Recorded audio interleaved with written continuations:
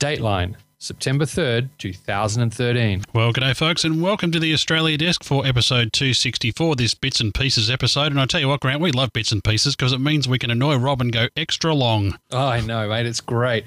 I think we should stretch it right out because we've got a whole lot of interesting content, haven't we? We certainly have. Now, we mentioned in the last Oz Desk, of course, we missed last week because we were a little busy. In fact, we were in another state, in another city. We were up in Brisbane, or Bris Vegas, as it's known to some of the locals up there. And that was thanks to Aviation Australia. They were very kind enough to fly us, Grant and myself, up there to do some MC work for the day at their annual Careers Expo. And Grant, I've not been to their facility there at Brisbane. It's just off the Brisbane Airport grounds there, but boy, what a mind-blowing place that is. Yeah, it was great. Beautiful big hangar. They have a few other buildings further along. I didn't get to see anything other than the hangar. I believe you got to have a look at the flight attendant training area. I spent most of the time in the perch enjoying the view of a Fokker F-28. Yes, a Fokker F-28, which is about 40 years old and is used for technical and engineering training these days there at Aviation Australia. And, of course, on this particular day, it was surrounded by a number of marquees from quite a number of different aviation training organisations who are all there trying to get people interested in various aviation careers, not only that of being cabin crew or being a pilot, but also of getting into the very important realm of aviation engineering. And, of course, there's quite often a skills shortage these days when it comes to these sort of very specialised roles, particularly here in Australia. So it's great to see that we've got organisations such as Aviation Australia up there, training people in these roles. Absolutely fantastic, mate, and really happy that we were able to go up there and give them some support, give them some PA announcements, a few interviews, and a bit of that PCDU magic during the day. Yeah, PCDU magic. Now, we'll talk a little bit at the other end of this about the flight crew training. It was very, very interesting. I did get to have a bit of a tour around, but we collected a number of interviews on the day. They were very nice, Graham. We just sat there and they kept sending people up for us to interview, which made our life very, very easy. It was wonderful. Oh, fantastic, wasn't it? Having a couple of lovely ladies who were working there with Aviation Australia, and they'd been delegated the tasks of going down to talk to the various exhibitors and coordinate and corral them to come up at their correct times. And yeah, it was great. A steady stream of folks came through, a whole lot of interviews were done, and a great time was had by all. Absolutely. Now, we've got 3 interviews here we're going to play in this week's Australia Desk. We've got Andrew Rankin. He's one of the general managers there at Aviation Australia. We've also got Trevor Ryan. He's another manager there who's in charge of various aspects of safety training. And just for something a bit different, one of the other exhibitors there were CTC Training, and they're from New Zealand. Well, actually, they're from the UK, but they've got a huge big campus there in New Zealand, and they were over there as well. So, Grant, let's kick it off and have a chat to Andrew Rankin. Sounds great.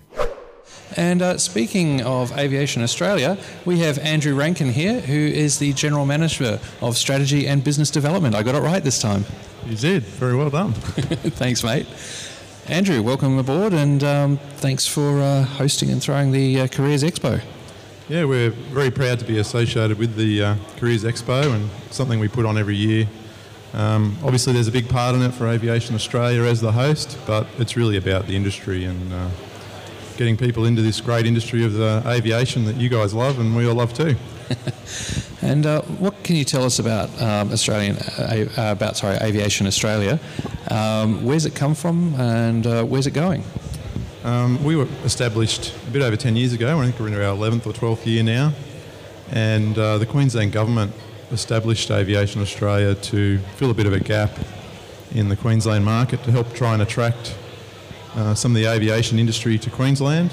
And it's been pretty successful, as you'll see out the window today, with the aviation industry in Queensland's quite strong. So. Yeah, definitely. There seems to be quite a lot happening on Brisbane Airport and in the surrounds. So how have you been set up how's it gone since coming into existence?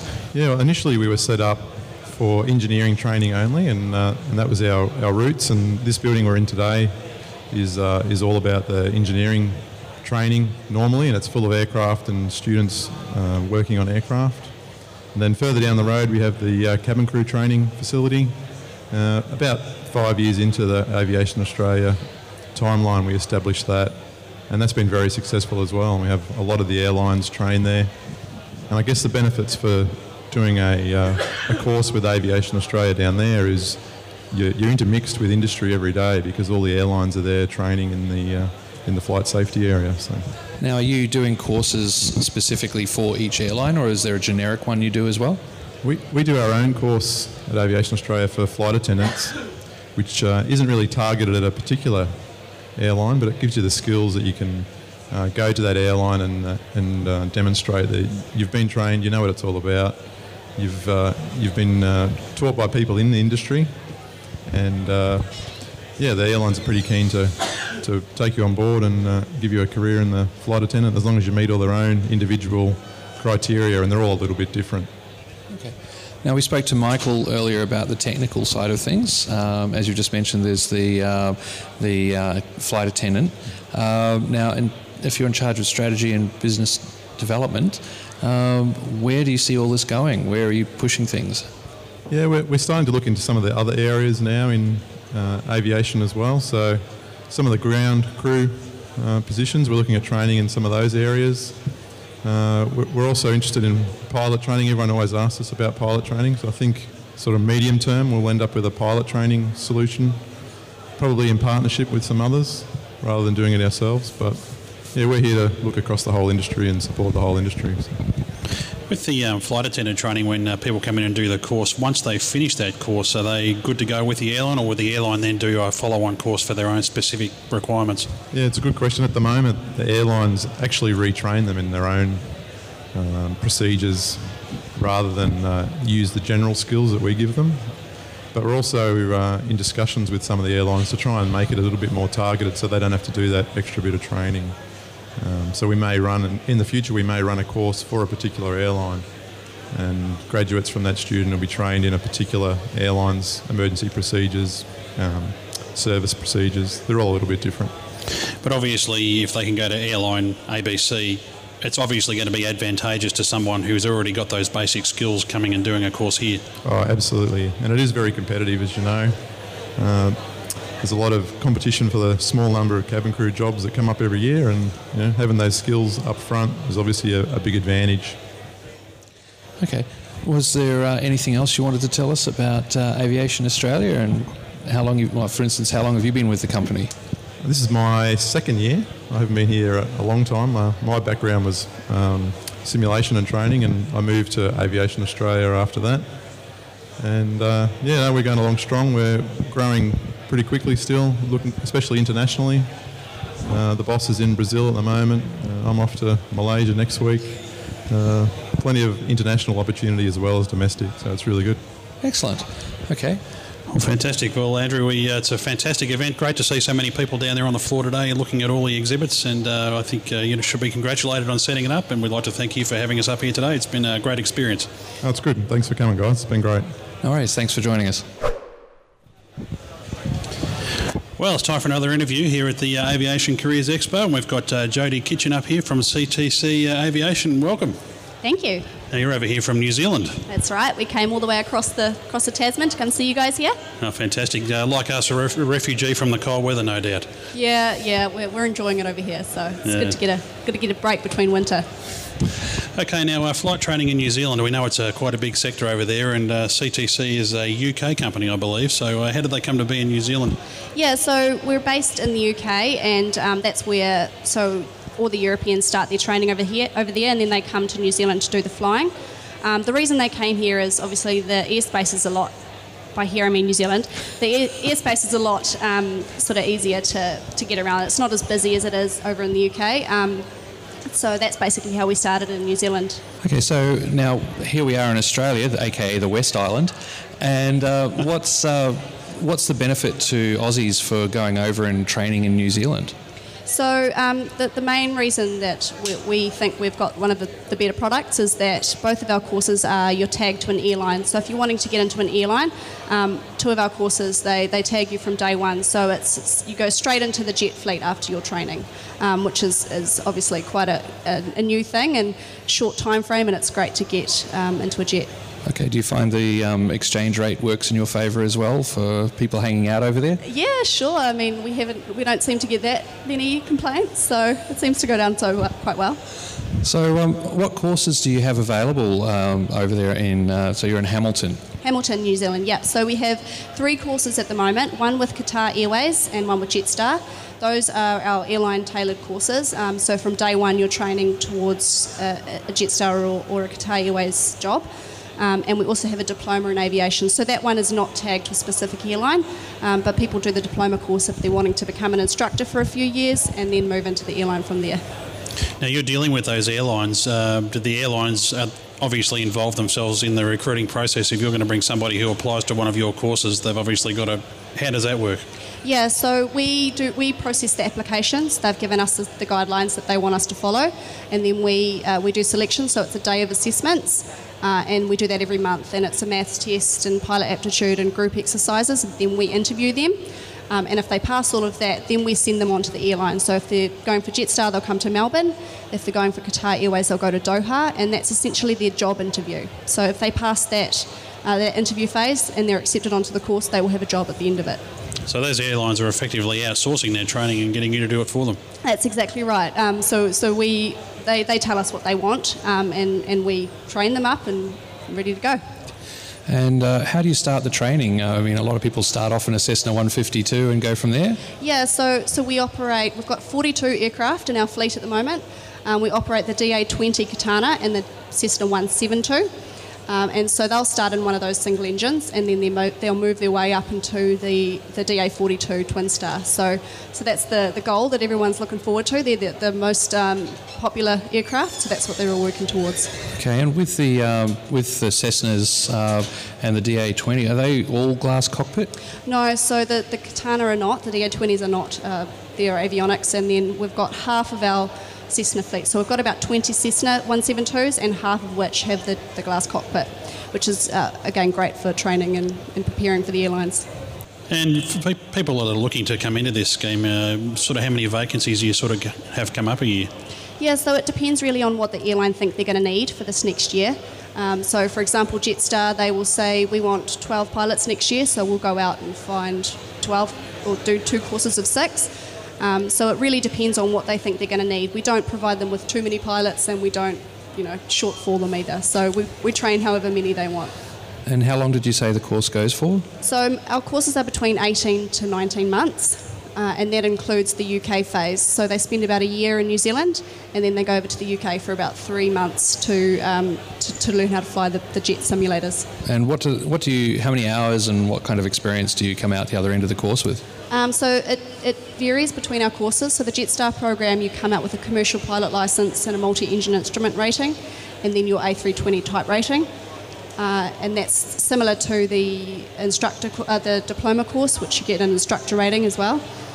Our Qatar program, it's structured a little bit differently. You get an MPL, so a multi-crew pilot licence, and that's quite different to the other courses that we've got. And we're just sort of trialling that to see how that works. But it seems very popular in the aviation industry. Yeah, a lot of airlines are looking at the MPL as a way to get around some of the hour restrictions and bring on pilots very quickly. That's right, yeah. And it's a great way to make sure that they're trained in the right type of standards from day one. Yeah, coming straight out and knowing how your cockpit procedures work and so on. So there's not a lot of edges to smooth off. That's right, exactly right, yeah. So about how many hours would a typical graduate have? So I think you come up with about 200 hours for the CPL courses. I'm not sure on the MPL. I think that might be a little bit more. But yeah, it just depends on which course. No problem. Now you're over here in Australia doing some recruiting. Have you had lots of people taking lots of inquiries down there at the booth? Yeah, we seem to be talking to a few interested people. It's a different thing to be training in New Zealand, so we've got to entice you guys over there. So hopefully we can do that today. No problem. Well, we wish you every success. If people want to find out more, they can check out your website at ctcaviation.com or head down there onto the main hangar and catch up with you guys. Yep, great. Thank you. Thanks, Jody. Thanks, Jody. Thanks. Okay, we're up here with Trevor Ryan from Aviation Australia. Trevor, welcome upstairs. Thank you to be in the control box. Yeah. Tell us about your job here, mate, at Aviation Australia. My job is to manage the flight safety training area where we do cabin crew training We also look after some dangerous goods, some first aid. We also do English as a second language. So we're looking at how we train some maintenance people to understand English, because it's the international aviation language. Absolutely, and it's interesting. We've talked to here a lot about today about people coming from overseas, coming here to Australia not only to train but to work in aviation. So that's a very important aspect of it. Indeed, we've had people from Chile, Spain, Portugal, Korea, Taiwan, Japan. So we've got a very big international flavour. Well, Grant, of course, is our program's resident linguist. He speaks about 50 different languages. Oh, yeah, right. I speak too badly and dabble in a few other ones, enough to get in trouble. So, yeah, I could imagine that when you're bringing in a lot of people from around the world, bring them up to speed in English would be very important. Yes, and we're also looking at how we can give other countries the exposure of training their people in English as well, so that they fly in their own airlines, but they need to know English. So, it's a good experience seeing them learn. Yeah, it's often said that flight attendants are not only there to serve drinks and the meals, of course, they're actually there for everybody's safety. And obviously you, working in the safety field, would know all about that. I certainly do. I was doing the briefs before, and effectively everyone thinks that they do the tea, coffee, chicken or beef, but really they're actually to get people out of an aircraft alive and to make sure that they're safe. The seatbelts are on and looking after them. So what the people normally see, and the annoying turn your iPod off, is really it's all about safety and making sure that they're going to be alive when they get off that aircraft. Yeah, and I believe you've got 90 seconds to evacuate a commercial airliner through all available on one side. Only on one side you can go out. You do, yeah, and they can actually take an exit out and do it. There's a very good clip on YouTube for the A380 where it's totally full with 800 people and they evacuate it in 90 seconds. So it's amazing. Pretty impressive to watch that one. So can you tell us what some of that training involves from your standpoint across there in the other building there? I know actually my daughter has come up here from Melbourne today to check out the facilities and has come back and raved about it, so I must go and have a look myself before I go, but tell us about how that all works over there. Well, please do come and have a visit, because it's fantastic. It's my big toy set, I used to call it. I have 3 aircraft slides, so the emergency evacuation slides that we have. So we've got an A330, an A320 and a 737 slide. We have a narrow body and a wide body trainer. So you walk inside and it's an aircraft. It's like sitting on an A330, it's like sitting on a 737.